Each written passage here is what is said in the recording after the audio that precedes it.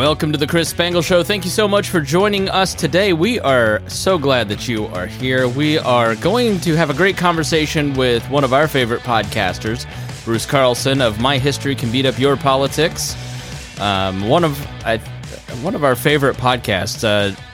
Reinhold, the first time I said, yeah, we're having Bruce on, he went, really? So he's been very excited about this, as have I. So, Bruce, tell us a little bit about your podcast. Give us a little shameless self-promotion right off the gate here. Will do. Keep it under, like a minute, not 10 minutes, I know you get some of these people, like I'm no good at self-promotion. No, I love talking about it. It is essentially history of the politics of today. So bringing context to today's politics and all of our issues.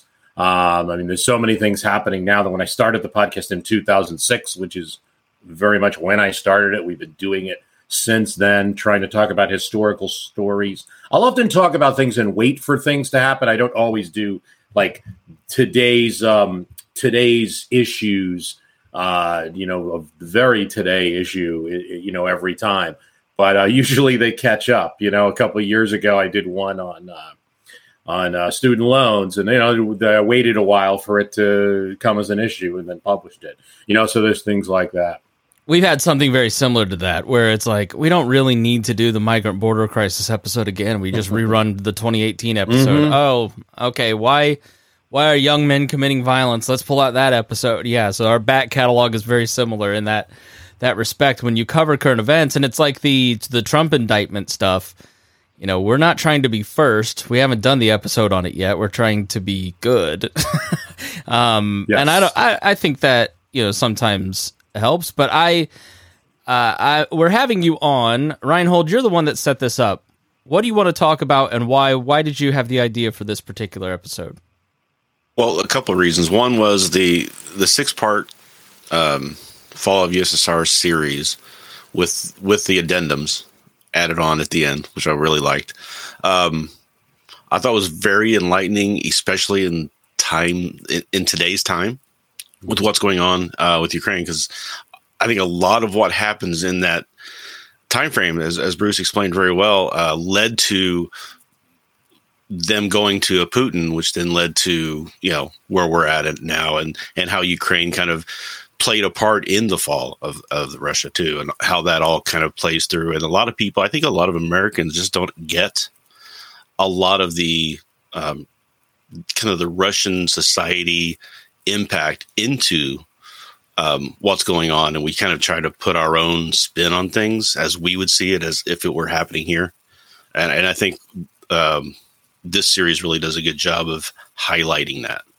So, and I just kind of wanted to hear more about how that comes about, and maybe what Bruce thinks about. What do you think about how that involves what's going on today? Yeah, so we're not going to go super in depth because we want you to go listen to the show. I mean, obviously, how many total hours? Right? It's about seven or 8 hours, so there'll be no way. Yeah, it's sunny. It's like the first sunny spring day here, so we're not doing 7 hours today. But give us an idea of like what it took to produce 7 hours on the fall of Russia. I mean, so this is a project that was started about 10 years ago in notebooks. And I can recall being on a flight in Atlanta. The plane got, delayed, and we were on the tarmac. Thankfully, I finagled my way in first class at my seat. But I was rewriting and copying from notebooks back then. And I just never got a chance to podcast it. And, listener, I remember talking to one of the listeners, like, you got to do it. I don't know. And so I spent most of last year doing kind of extra work. So to explain, like, My History Could Beat Up Your Politics, as we said, is kind of like the somewhat of the events happening now and a little bit of historical perspective. And so I'm doing a lot of quick topics. And so many years back, I decided, like, well, Bruce, if you keep doing this, it's almost like swimming against a really rough tide. You're going to get a little intellectually dumb if you don't take on some big topics and do those as well. Because all you're going to be doing is little snippets. And I do a lot of that, and you have to. But you can't go in depth if you're doing, say, like a weekly or bi-weekly podcast on just today's current events. So the Soviet Union was one of them. Ronald Reagan was another. I did very controversial president, but a very misunderstood as well. Did a series well back on that. Arc of Commerce, I did a series on business history because that's not been really done, especially by someone who's not a total, just pro-business point of view, looking at everything, and so those are the topics. And Soviet Union was up, and the fall of the Soviet Union in particular. But as we tell the story of the fall of the Soviet Union, which really happens amazingly for a system that has thousands of people in the Communist Party behind it, it's larger than the Saudi royal family. I think that's 2,000 people. This Communist Party is thousands of people. For it to fall in what turned out to be 3, or you could really say 4 days. Safe to say the 4 days in 1991 is incredible and amazing. So as I tell the story of those 4 days, we're inserting the story of mostly the recent Soviet Union and the Soviet Union in the 70s and 80s. I kind of kept it there with a couple references to Stalin things, because how can you not talk about the Gulag and Stalin and Brezhnev and everything else? But we intersplice the story of the Soviet Union through the story of those 4 days. I mean, there's 2 episodes on day 1. So it was just the only way to do it, to have, I started trying to do an episode a day, and it's just too many events going on in Moscow streets and everything like that. And, we tend to think of it as, a week-long event and the fall of the Berlin Wall, and that's how but the Berlin Wall came, what was it, months or years before that? Like, it was 89, so it was 2 years. Yeah, I mean, it was a long process, but like, when we look at the root causes of why the Soviet Union crumbled, what are some of the first cracks? I've heard Gorbachev say Chernobyl was one of them. Reagan takes credit for the arms race. Like, what are some of those top line things that really led to the fall of the Soviet Union? Yeah, I find it difficult, especially doing this, to attribute too much to that arms race. Indeed, it appears, I share the view of some scholars, that every time we escalated the arms race, it seemed to give the Soviet conservatives, which they had, more of a leg up on people like Gorbachev than the other way around. And you have some of those actors, including Gorbachev himself, directly saying it. When the West fails to support Gorbachev and peace initiatives, that's one of the things that emboldens the Gang of Eight, the coup plotters, and Kryuchkov, who was the head of the KGB, probably being, I put him as the leader, but this is part of the problem of those week's events, is no real leader. They're all a bunch of lieutenants, but he's probably the chief of the lieutenants in any case. But to go to the larger causes, yes, so terrible economy during this time. It's time to bury some macaroni. It's time to bury some bread, the types of things you hear on Moscow streets in 1990. Gorbachev launches these economic reforms, but the system isn't really ready for it. So you have immense shortage of supply, larger than people had remembered, even in the key communist Brezhnev times of the 70s, when oil economy was fueling the Soviet Union, which is part of the problem in the 80s as well, is that oil prices dropped.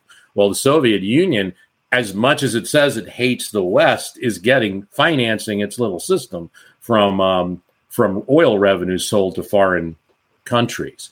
And that's what makes the communist dream become possible to the extent it is in the 70s, to even fund like their social programs. That drops in the 1980s. Oil prices drop, and they're a producer. So that's a problem there.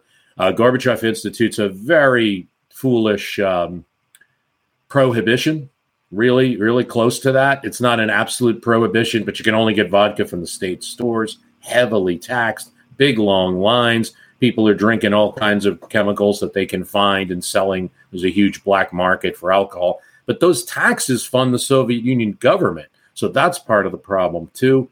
You're right, and Gorbachev's right to cite Chernobyl as the real television event that the government was lying to people. Oddly enough, it helps the leader of the government, Gorbachev, in a way, because he's introducing reforms. But for a lot of people at the same time, they're also blaming Gorbachev, who lied in some cases about the response to Chernobyl and the magnitude of the disaster. And it's also the battles between liberals and conservatives that in releasing certain like Sakharov and certain human rights prisoners in the Soviet Union, and then them taking part, being people's deputies in releasing free speech, essentially. Yeah, is it the Glasnost reforms? I mean, how you always I think those of us who are younger, I'm 39, so I barely remember the Soviet Union. I was alive during it, but I was like in first grade when it fell, right? So you don't have an understanding of the complexities of this. But, so people my age tend to think of the Soviet Union as North Korea, where it's very closed off, very shut down, total controlled society. I doubt that's probably true now that I'm a little older and wiser. But, there's the American myth or truth, I don't know, you tell me, that Glasnost and the opening of the economy, the opening of society, allowing in blue jeans and all that good stuff, American society infiltrating with rock and roll is what collapsed the Soviet Union. How much does that contribute to it? I mean, look, what it is like many things in history, it's multivariate. We love to, in textbooks, to name one solution, Lincoln freed the slaves. These are the textbooks. It's not even really the history teacher or textbook's fault. They try, but it's how we remember things. One thing, but these problems are multivariate, and so it is with the Soviet Union. But there's a lot there in Glasnost. So with Glasnost, we think of that as openness or free speech as a translation, but the actual word is publicity. So it's perestroika's reform. And that's the economic part. And Glasnost is free speech, publicity. See, it's a top-down driven reform. So the idea was always in the Soviet leadership, which had a range of liberals and conservatives, reformers, kind of your Soviet, maybe a little bit earlier than baby boomer type people, children of the 60s, say, children of the 50s and 60s, who were, coming of age post-Stalin, had a lot of reform-minded. There were some reform movements that occurred in the early 70s that were kind of clamped down on by Brezhnev. And then there was Gorbachev comes to power as a kind of reformer. A little more establishment reformer, if you ask me. But so his idea is, and I always was, even going back to Andropov, who was the head of the KGB under Brezhnev and later briefly became leader of the Soviet Union, was that if people are free to speak, we can root out some corruption. The problem with the system's great. We just got to root out that corruption. There's people stealing. There's people shirking their duty. There's people that are drinking vodka or in the subway when they should be at work, in the factory. All we got to do is have publicity.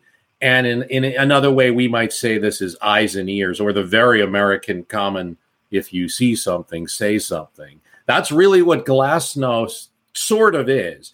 But like anything, it's a snowball and it starts expanding. And the KGB initially really supports Gorbachev's rise from a lot of what we see, and even perestroika and Glasnost. After all, Andropov had done some of this. In the 70s, there's a magazine called Argumenti and Fakti that's sort of released from its normal bounds, and people are talking. It's a kind of letters to the editor magazine. So you have a little elements of this, but Gorbachev accelerates it, and eventually you start having people criticizing Gorbachev and criticizing the KGB and criticizing the Soviet way of life. There's a famous champion weightlifter who was the 1960 Olympic champion from the Soviet Union, who kind of showed that communism could rule the world. He was a hero, and he speaks out on television as one of the people's deputy against the KGB, he calls Gorbachev a petty tyrant, and he also calls the government incompetent. And people are seeing these messages, and the system as it is, they're thinking it's going to improve the system, but that free speech really starts to erode it. Western genes, Western music, yeah, that's a part of it. A lot of that had started to come in, and it was unstoppable with transistor radios in the 60s and 70s, of genes very popular. It was also popular to make things that looked like Western genes. But, I heard a story of even something as simple as like a plastic bag from the West. Someone might covet that in Georgia or Armenia, or in the streets of Moscow, in the way we might treasure like something, a piece of jewelry or something. Just to have anything from the West was great. That may have not alone eroded things, but certainly it didn't. It probably didn't help from their perspective. I don't think that the Soviet Union, once you get away from the absolute Stalinist period, after Stalin dies, Khrushchev has a bit of a thaw, a bit of an opening in society. I don't think it ever was North Korea, particularly in the time period that I was focusing on, which is the late 70s and the 80s. I think you have more openness. I think particularly the younger generation is very there's a little bit of laughing at the society. There's a little bit, some of the, there's one, a lot of what I did in this podcast is pick up comments from Russians, either through novelists or like Henrik Smith, the journalist, I should say, who goes to Russia and picks up in the 70s and 90s and picks up interviews, or people writing on Quora, living in Russia today, talking about their times, or other people who had blogs. There are a couple of blogs I captured back in 2010 and had in my notebook that aren't on the internet anymore, which I thought was great. It's a piece of history now. People explaining how things were. And you hear things, you hear what people thought of Gorbachev, and usually not very much. He's admired in the West, not so much in Russia. And you hear a lot of other things and takes on it. But there was a lot more talking with a little bit. I think there's one older Russian who said, well, the young people know not to tickle the goose. There's a little bit of that. Like, you had to watch. Think about it like being at work and you have HR, but the HR is more like the government. And they have there's a first department in every factory. And that's really responsible to the government, not just like a corporate HR. And a lot of people are reporting things way more than, I don't know, in some companies. I think we probably feel like we have, the HR is like the KGB, but people are saying things about other workers and stuff. But think about that accelerated like 10 times. Yeah. Have you seen Chernobyl on HBO? I haven't seen the whole thing. Of course, I studied that issue a lot. Yeah. Yeah, it's a great show, but it just sort of shows the malintent of bureaucracy, whether intentional or unintentional, where it's cold and unfeeling, and we're just protecting our behinds, and we're afraid of the upper echelons of the government, and whereas Gorbachev wants to be told kind of what's going on, but not in the wrong way, right? Well, when people started throwing eggs at him at the parade, when they did the victory parade in 1990, I think that's when he realized they could not even visit Lenin's tomb, which the leader of the Soviet Union would do every year. But there were protests in Moscow over the bread shortages. And that's where I think the moment where he starts to go a little rightward or wiggles a bit between left and right. And he's between the years 89 and 91, he's really in a kind of dance. I really think 89, the year that the Berlin Wall falls, is a much more important year to focus on, even though the coup happens in 1991. Well, can I stop you there just to set it up so people have an understanding? Can you give us an idea of the structure of the Soviet Union? Who are some of the players and levels that you're talking about briefly? Mm-hmm. And then what happened with the Berlin Wall falling and the Warsaw Pact dissolving, which led to 1991? I think maybe some of that context, just for the people who I don't even know who Gorbachev is. You're right. What the heck are we talking about here? Yeah, very important. Very important. So the Soviet Union is obviously from 1917 to 1991. It is a country. It is an enormous country, because even though some people say, oh, that's Russia now. Well, no, Russia lost almost half its territory, if you look at it that way, with the loss of the whole Soviet Union.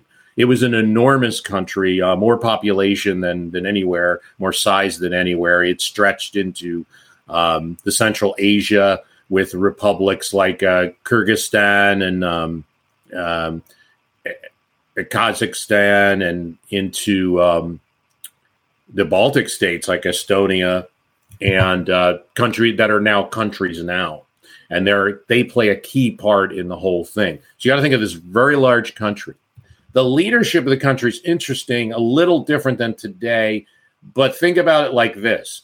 If we only had the Democratic Party, all right, and somebody's cheering, somewhere somebody's vomiting right now when I say that. If we only had someone's saying they're all the same anyways, and we have one state of singular control. Someone's saying that, and that is actually a great way to think about the way the Soviet structure is, because you only have one party, and they abolished all parties upon the real completion of the Soviet project in the early 20s, when they had finished the revolution there, and brought in all the different socialist republics that were allegedly independent, like places like Kazakhstan, but really responsible to Moscow.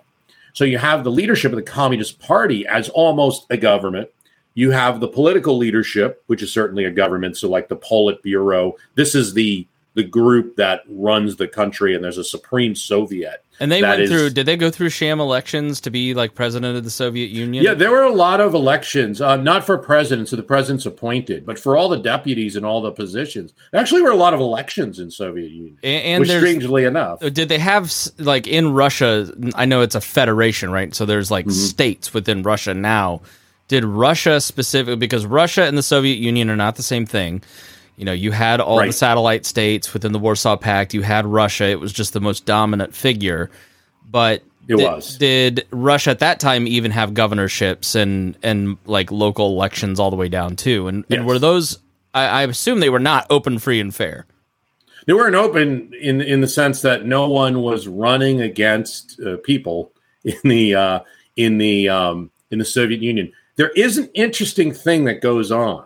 So, I mean, the answer to the question, that was absolutely, they did have those things. They had the local, sometimes those people in the hinterlands and in Siberia and like that became little chiefdoms, little like in fact, it was really difficult for people like Gorbachev or even Putin when he first came to power to dislodge some of those very powerful local people who had their factories and their power base and things like that. But no, there would be, with one party, You do have, there are a lot of elections in the Soviet Union, and you do have things like talks where people they have to like sit there and respond to voters and things like that. It's just if somebody gets too cranky, I've heard stories where, say, the late 70s and going into the 80s, where if people complain too much at some of these meetings, they might find that they've lost their job or lost their promotion. Something's in their characteristic file, you know. So it's not exactly as great as here, but they do have an interesting thing that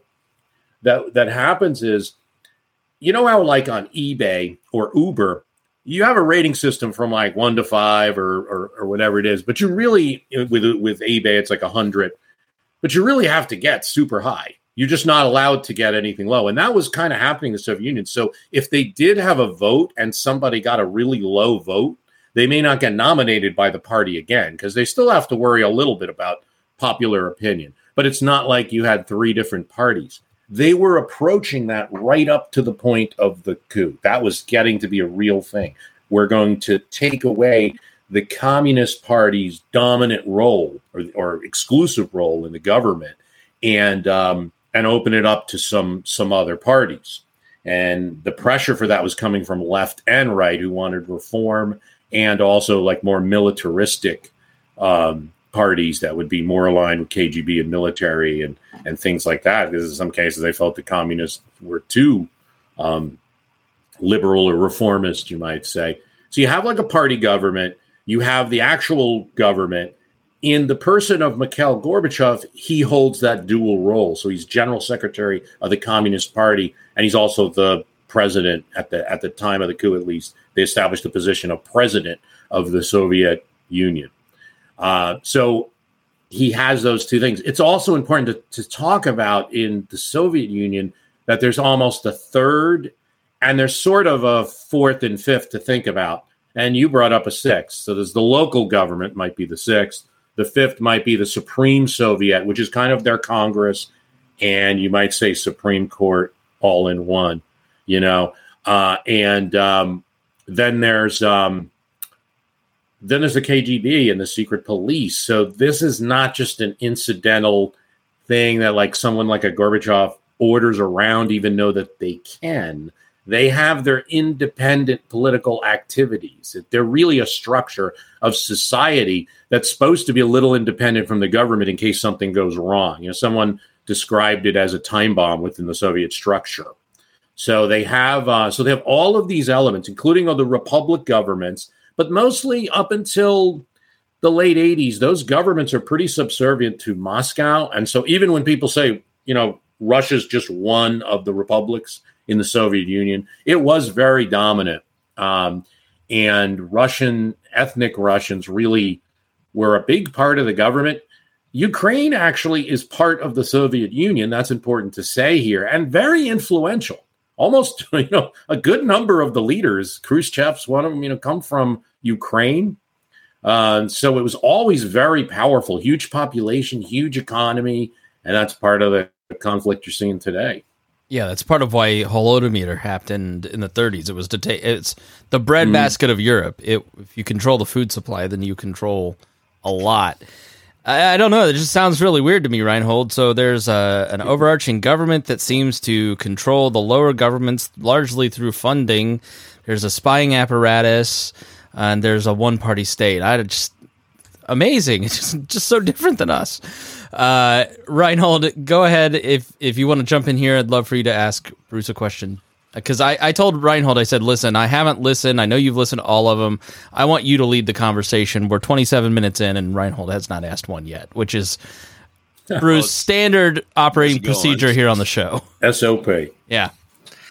Well, I mean, a couple things I was interested in, and I guess kind of at that point now, I'd like to talk about the coup attempt and its failure. Kind of a two-part question. Couped, Reinhold? So they were, as I understand it, they were taking the Soviet were trying to basically replace Yeltsin, and by saying that Gorbachev was sick and kind of take over, right? So they were trying to take over. Yeah, well, the Soviet Union was about to develop something closer to the EU, where these republics would now be. This is after the Berlin fall, after East Germany. This is 91, right? This is 91. There's the discussion start in 90 of let's get Yeltsin, Khrushchev, the Ukrainian leader, and I forget the name of the guy in Belarus at the time, but they're all interested in being. They're not yet for independence, so they're going to work out a deal with Gorbachev to form more like an EU, where they are going to have a lot more autonomy. And one of the key things is KGB now, under this new union union treaty they're going to sign, KGB becomes like closer to our FBI. Because, I mean, to your point, I know it always feels like there's this woman that I quote a lot, Evgenia Albats, who studied the KGB intensely, and she just stops talking to people to compare the FBI to the KGB. It's just the depth of integration with society, with the powers that they had, and the untouchableness of it was just so much. But they wanted to get it more like our FBI, where it's like, oh, it can do some things. It can surveil people and stuff, but you're going to be under our instruction as republics now, not this crazy independent thing that we don't even know what you're doing kind of thing. And that you want to have say over who's going to be the next president in our countries. No, we're not going to do that. So the more subservient KGB and just more autonomy. And he goes to Gorbachev, he's all under a lot of strain, and he wants to go to Crimea, where one of the president's palaces are. It's a really nice place. And in Foros, and they... At that time, he gets a visit on the door.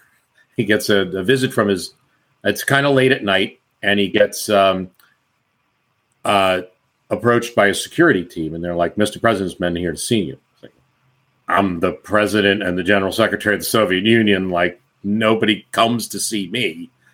I didn't invite them. He's like, I'm sorry, you have to see them. They're our boss. And so they say, Mr. President, we want you to sign this, to hand over your power. He says, no, I won't be part of it. They blockade him, cut off his communications, goes to pick up the phone, can't pick up the phone. So now Gorbachev is not harmed physically yet, at least, but he is cut off. And then they blockade the airport. They blockade any communications. They blockade him physically and with his family. The family's pretty scared and concerned. They know what's happened in Soviet history before, even though the USSR is in what they call their vegetarian days. So that's the events. And then over in Moscow, there's a gang of 8 people, significant players in the Soviet system, including the head of the KGB, not surprisingly leading it, who are announced that they've formed a government. They've got the vice president. So they've got some form of constitutionality, but they're not really following the right procedure. And that's announced on a Monday morning. What did Yeltsin play a role in that too? No, Yeltsin was part of the was going to sign that union treaty along with Belarus and Ukraine, and they'd probably get most of the others along with it. But to form if they had those 3, they could essentially form a new union and still have Gorbachev as president of the Soviet Union, but a weaker Soviet Union. And a friendlier one for the West, likely. Go ahead. Barricaded into his offices too, right? Yeah, so he's at his dacha, which is his vacation house outside of Moscow, after he had been down in Kazakhstan organizing, and he's about to go back into Moscow, and then he learns of the coup. There are KGB at his dacha now for reasons that are still a mystery. And a lot of speculation and things like that, of course, just every aspect of the story. But for reasons that are still a mystery, I tend to think it's because the coup they didn't want bloodshed. And they figured they could control certain things. They also realized Yeltsin hates Gorbachev. They're rivals, even though they're both on the reform side, ostensibly. As I said earlier, Gorbachev's more your establishment reform, and Yeltsin's more rebellion and populist, and Gorbachev is not populist at this time. Most people dislike him. Some like him, really like in the city of Moscow, and people in government and stuff might like Gorbachev, but the overwhelming, Soviet citizenry, there's not high opinions. I have lots of quotes in my podcast about comparing him to an idiot and a Cossack and things, Don Cossack and things like that. But so Yeltsin is a mistake definitely made by the coup plotters. He is not detained. Now, he might have been and might have narrowly escaped, as we talk about in the podcast, but he decides to take his car and go into Moscow and go through what are hanging out in the trees outside his dacha KGB agents and a larger force than the security he has. He tries to go to the Kremlin. He wants to meet with these guys. I mean, Yeltsin takes no prisoners, as we'll see later. He is a very brash. He was fighting like hell with Gorbachev. That may have, as I said, that may have been one of the reasons the coup plotters didn't think they had to lock him up, because they thought he might have delighted that Gorbachev was a prisoner essentially now and being removed. But they were mistaken in that. He wanted to talk to them. He called it illegal. He goes to the Russian White House, which is his place of business. And to your point earlier about these local republics, did they have a lot of power? That Russian White House building was essentially like a paper stamp, like a government. We might think the office of the treasurer, not even the treasury, but the treasurer today or something, like this routine business office. And it's a very nice building. Has a kind of jet design because it was made to be an airplane company office at first. But, no one ever thought of it as a historic place. In fact, no protesters are there at the beginning. No one's thinking about protesting there. They're in Red Square, and they're being pinned in by tanks as they're protesting. Very small group, too. Yeltsin goes to the Russian White House, and he does end up becoming a form of a prisoner there because he won't leave for the next few days. So how does so let's just set this in time. So the Berlin Wall falls in 89. This is 91 when the coup attempt happens. The Soviet Union does not dissolve from this, how does the coup actually come to an end? How do they end up getting out of this jam? Gorbachev, Yeltsin, and everybody who was sort of like, let's keep the union going together. Yeah, I mean, the short answer is because again, it's a 6-part series, and there's so much. So I have 2 episodes on day one. That's the Monday when people wake up and hear on the radio that there's a new government. You know, in Soviet fashion, you get a variety of reactions. Some people are like, "Good, that Gorbachev guy needed to finally. They'll do something." Bread on the shelves, Lake. you know. Yeah, Swan Lake is playing, and they play Swan Lake. There's one thing in there where you were talking about how there was a journalist who was upset that he hadn't been shut down the day of the morning of the coup. Yes, there's a newspaper I believe it's Investia. They're upset. They're not shut down, and in fact, the printers then are the ones that end up saying, "We'll refuse to print this paper if we're not allowed to say everything we want." It's like there's one comedian who has puppets that I won't name, who's like, "I'm doing the uncanceled tour. I haven't been canceled yet. Please cancel me, please, dear God. I need the social proof." Absolutely, because some of the players, certainly Yeltsin is the ultimate canceled person, right? That comes out of this crisis, as a hero and a leader of a government after that. Where if he had to stand up on his own merits and run as a candidate and explain how well he would do and stuff, it might have been a little tougher. Sort of like kicking 2 legislators out of a legislature, and then all of a sudden they're going to be congressmen now.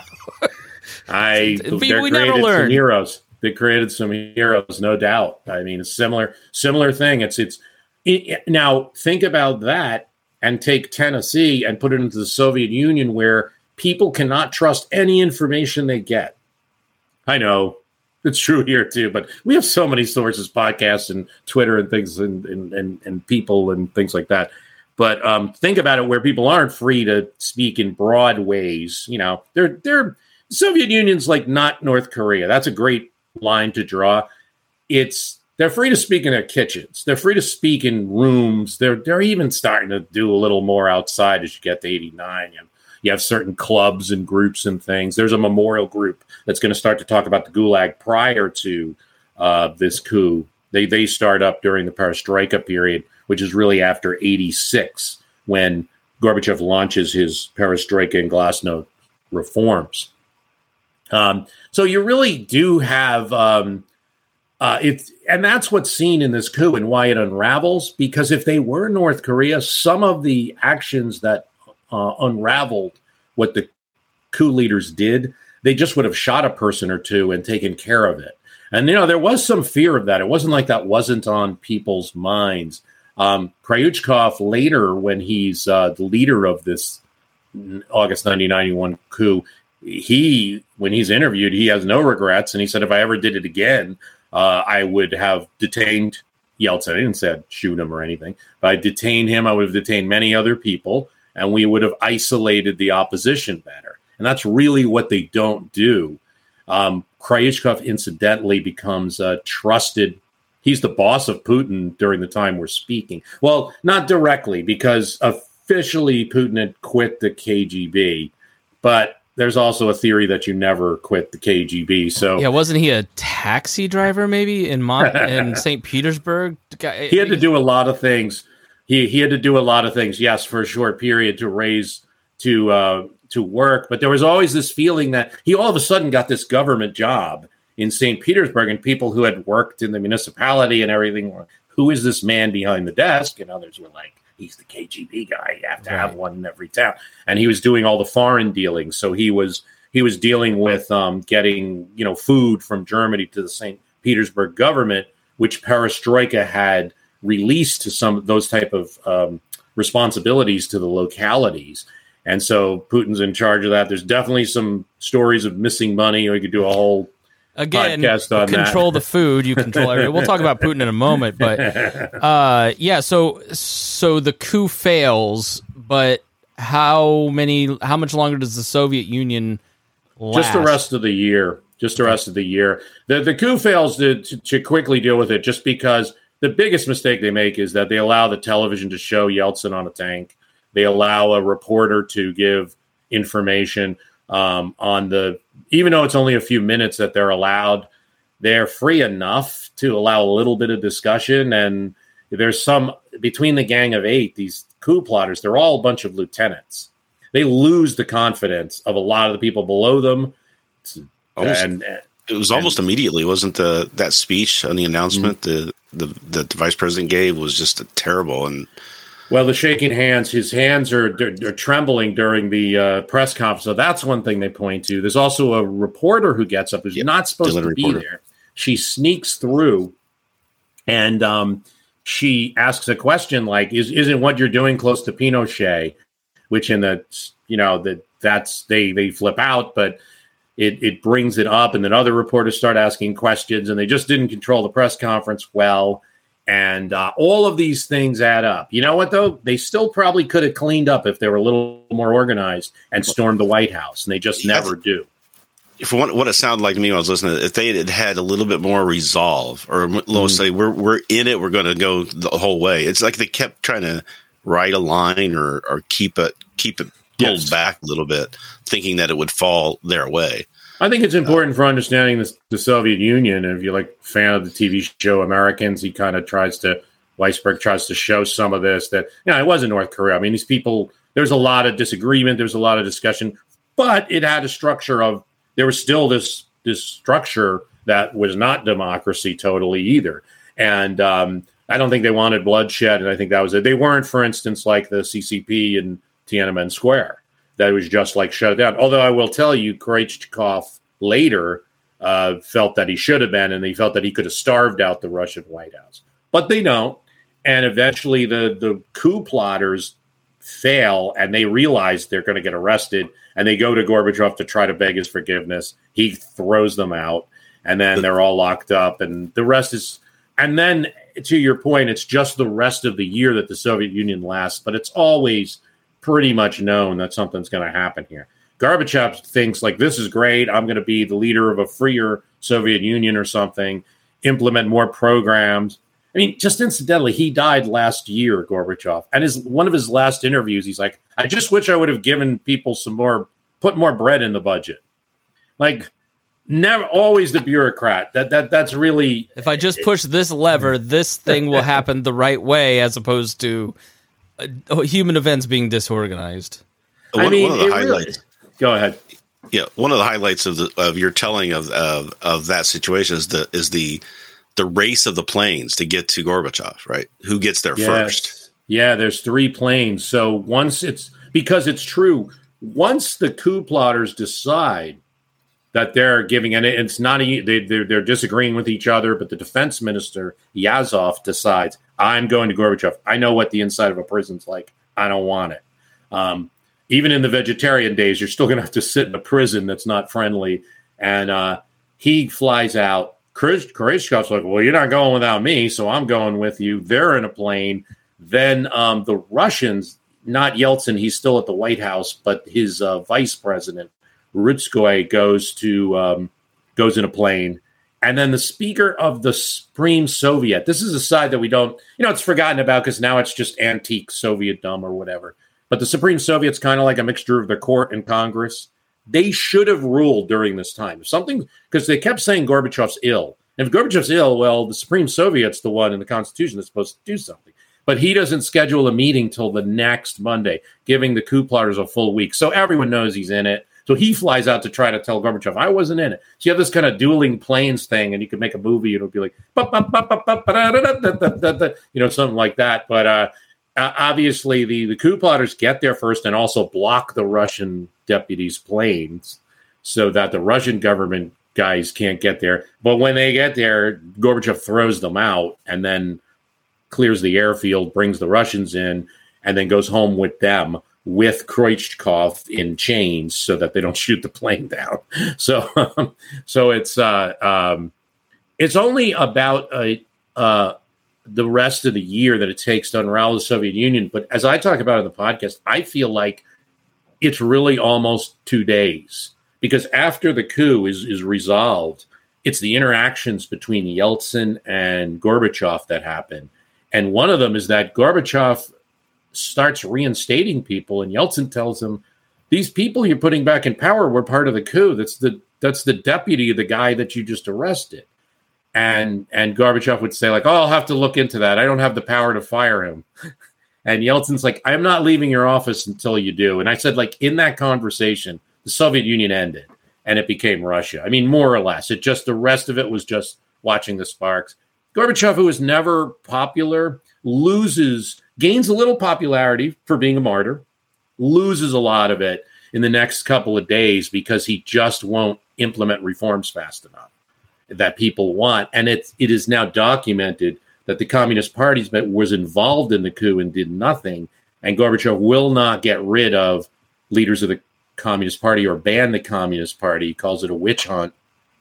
Yeltsin calls him out on it very publicly, and it makes Gorbachev look like which some people suspect. Some people still suspect to this day.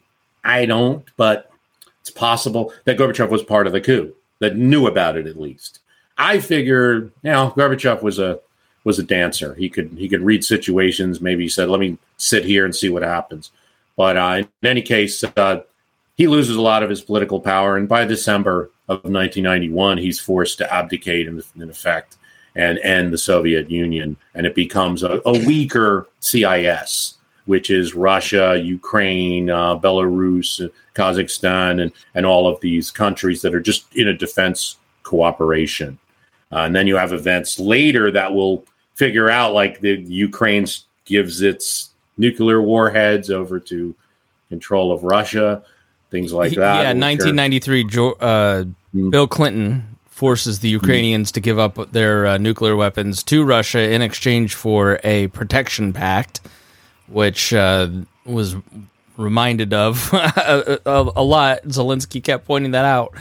And I mean, to be fair, the goal here was we wanted to get it to a few countries that had nuclear weapons. I don't think it ever worked. They didn't want it in Ukraine is corrupt, has always been corrupt. Zelensky was about to be impeached for corruption right before the invasion.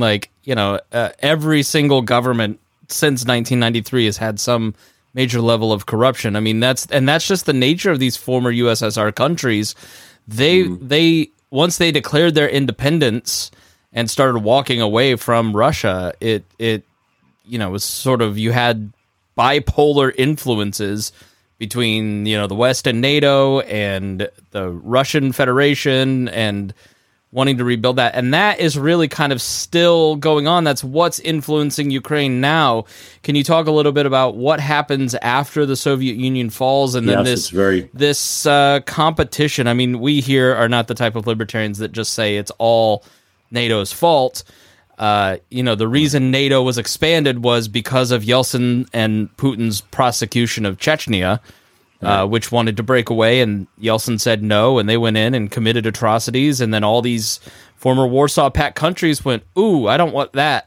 Let's go join NATO. But then, that tit for tat of constant mistakes between the two, the West and Russia, in these Warsaw Pact states, which are, Ukraine, Belarus, up to Estonia, just kind of the buffer between Germany and Russia, have been up for grabs since 1993, 1992. I mean, there's so much there. And another thing I'll throw in just on that point before you lose sight of it is Iraq.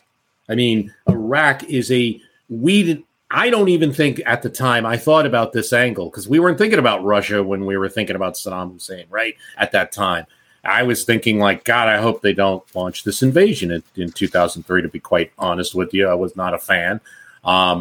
Didn't seem, 2001 Afghanistan, I was right there with everybody. I kind of wanted to be more covert ops and get bin Laden, etc. Like I thought we were having a lot of success with in 2001, but then shifting over to Iraq, I never thought about the impact on Vladimir Putin or Russia. And that's where that's about as close as I get to his point of view on things. Like, okay, I could understand that was wrong, guys. Like, should have let you know we were invading a country, right? We were invading your Mexico, like right next to you, kind of thing.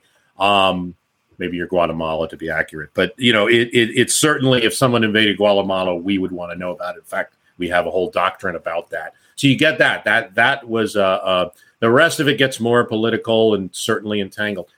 The thing to talk about after the Soviet Union, I'm glad we were able to touch on it, is that because from the real point of view, we've been talking about a lot of the leaders and the coups and in the top level stuff. For the average Russian citizen, the fall of the Soviet Union was a disaster, and it was devastating. They lost the amount of wealth, just savings that was wiped out because they had a horrific inflation and needed to spend real assets on bread.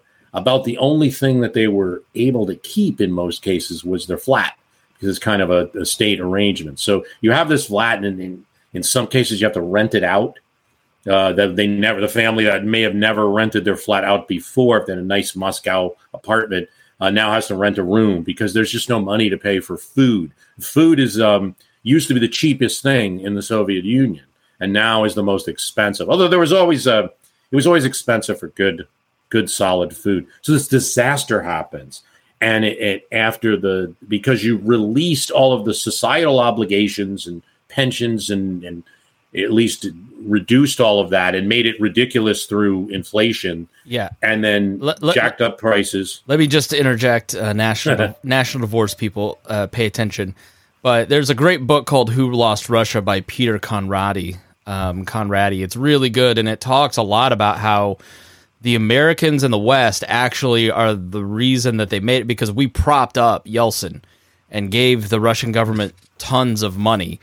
And then sometimes we wouldn't give them the promised aid, either monetarily, and then sometimes not even some of the humanitarian aid. But we were feeding Russia and some of these former states for a long time. And the debate in Russia in the Yeltsin years was how close to get to the West, and there were a lot of people who were very anti-Western. Obviously, they had been part of that forever, but that, there were a lot of people in Russia who had a lot of goodwill. But I don't think you can stress the importance of how broke and poor the Russians were after the Soviet Union fell, and the hit to their national pride that was taken by having to accept aid from their former enemies, which I think plays a huge part into Putin's swagger coming along and creating several scenarios to help himself get elected. Masha Gessen's couple books, The Man Without the Face, is a great one, on the rise of Putin and kind of what happened. Gary Kasparov has really prescient. I mean, really, when you look at his book, "The Winter Is Coming." But let's talk about Putin and how he comes to. We can start in 1989 with a KGB agent in East Russia or East Germany losing his mind, and how that plays into his psychology and sort of how he develops. I think you have to understand that East Germany was like their model. They thought it was like, I guess, like here depending on your perspective on politics, like there's some people here that talk about Sweden a lot of times. Some people look at Israel like as what's your favorite country, that example. And for them, East Germany, a lot of the hardliners in the Soviet Union looked at how well, my God, they can actually listen to everybody's phone calls. We don't have that here yet. The great KGB doesn't have that ability. We can do it at a pinch for an individual, but they have it. They can just listen to any citizen. So Putin was living his dream for a KGB agent to be in East Germany, and watching when that nation, when the wall came down, people went right after the secret police, the Stasi, and many of them were sources and friends for KGB. And Gorbachev, in their view, did nothing to stop it. So they were very, very concerned. And that really drives him. I don't think, the other thing to consider is that Putin's East German assignment puts him out of the Soviet Union during the time of perestroika, and makes it so he's not seeing a lot of the changes and the discussions happening in the street. I don't know how much that would have influenced him anyway. So he's coming back right as, and became joining the St. Petersburg government, allegedly a Democrat, but we think still part of the KGB apparatus. because the Soviet Union is so, and because the situation for the average Russian is so difficult, and also there's a lot of crime and instability. You want market share with you have the freedom to start a company in Russia, but you have market share. If you want market share, you go blow up, throw a grenade in your opponent's office. Now, that's not free market. I mean, because that really, for a libertarian show, it's a good thing to note. Like, we can talk about how it's so much better that they left the Soviet Union. I could go on and on with so many examples. It really is real. In case anybody's wondering, like, Soviet Union system really was bad for a lot of reasons. You don't want to do that. Okay, I could spend hours on that. We won't. But when it opened up free market, it's also not cool to just let prices go crazy on people who are not used to that. And then also the crime, which creates an instability that is also part of not having a free market. Not just that, but Yeltsin doling out all the state assets, which the state owned all the means of production, and then he doles it out to friends, which it just enables Putin to do the same thing. And then when he comes to power, he immediately starts taking over the largest oil company and putting people in their place. I think when Putin comes to power, there is some hope that he is sort of like Yeltsin. Yeltsin built in 8 years a lot of democratic institutions and was a Democrat at heart, even though he was a deeply corrupt person and a flawed person with his drinking. But it took Yeltsin. I mean, this is one thing I think we have to keep in mind and maybe we'll end on this. It took Putin the better part of 20 years to erode those democratic reforms that were built in 8. And so everybody who thinks that the sky is falling, democracy is dying in darkness, that it's all over here in America, it's going to be a little bit harder to have America fall than one might think. It's probably not as perilous, but I think you also can look at this example and go, okay, you get the right circumstances after a couple decades of corruption and hits to institutions and their people's belief in these institutions, and you have one bad week and it can all be over. I mean, what parallels do you think that Americans can take from the story that you tell in this narrative? Well, they'd made a huge mistake, which is maybe more in the Russian culture of, there's a TV show on about a KGB agent that saved the Soviet Union that was very popular right as, Putin is coming to power. And they liked in that chaos that they had, they liked a KGB agent, really.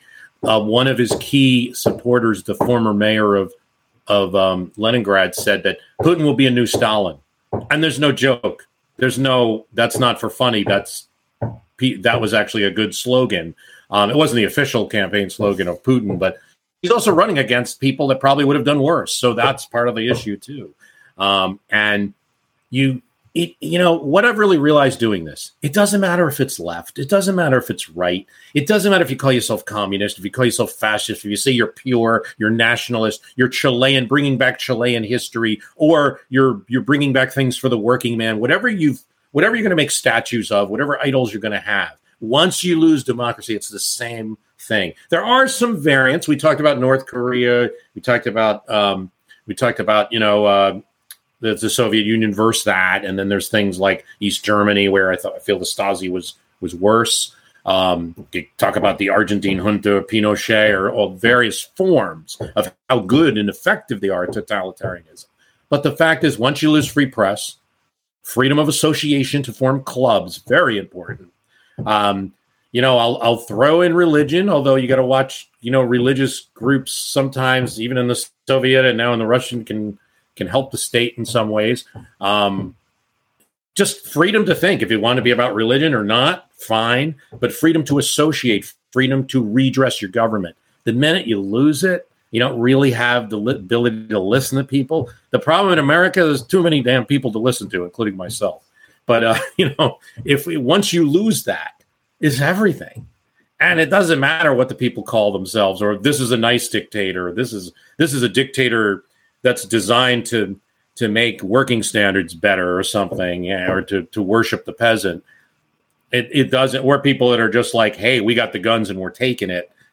for the average person, it doesn't seem to matter much. You have to maintain your free speech, your free association, your checks and balances in government, your judicial system, very important.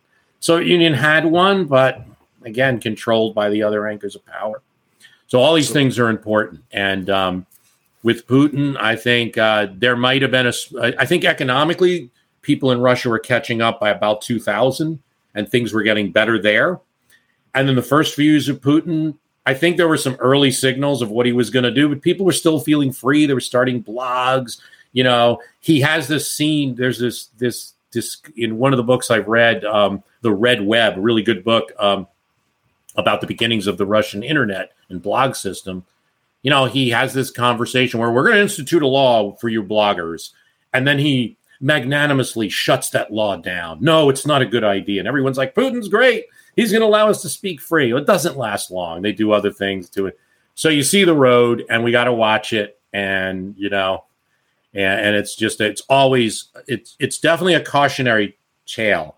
I don't want to be cartoonish about Russia or the Soviet Union or make fun of people or insulting to what's a great country, great people, great thought. Some of the best democratic hopes were there in that moment in the Russian White House in 1991. People stood up for democracy, and I wonder if we're as willing to do what those people did in 1991. We should think about that sometimes. But the example is still a cautionary tale. Another great book is Anne Garrel's Putin Country, which she lived in kind of a rural area of Russia. And it kind of, a lot of it mirrors, you know, now Putin is, I don't know, Trump's pretty skilled, but Putin's just so good at manipulating people in KGB in training. Oh, it's just, that's KGB training. They didn't just learn judo. Yeah. Just the testosterone's off the charts with this guy. Reinhold, go ahead. Final wrap it up here. What I was saying is that what I got out of this too was the things that kind of got bad after the coup and the fall started happening, and then the reforms that were being put in weren't working, right?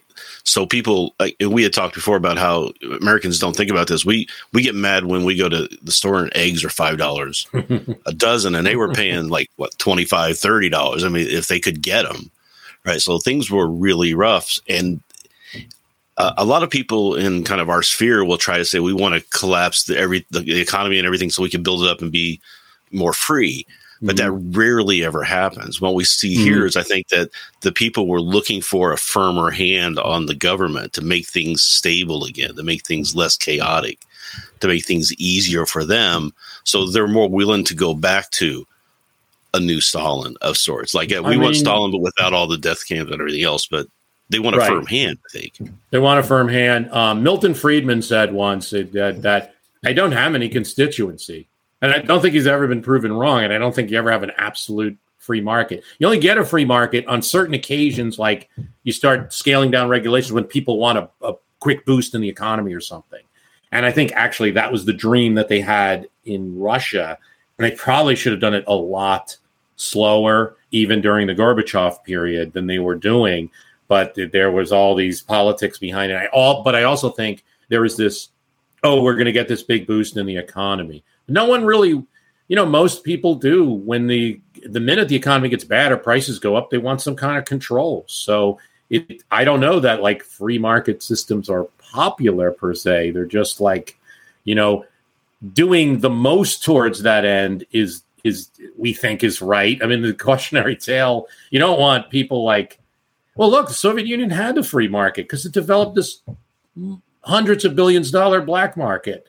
The rival of any country in 1989, any GDP in 1989 would be the Soviet black market. But you don't want that. You don't want that extra cost and people having to risk arrest to buy something.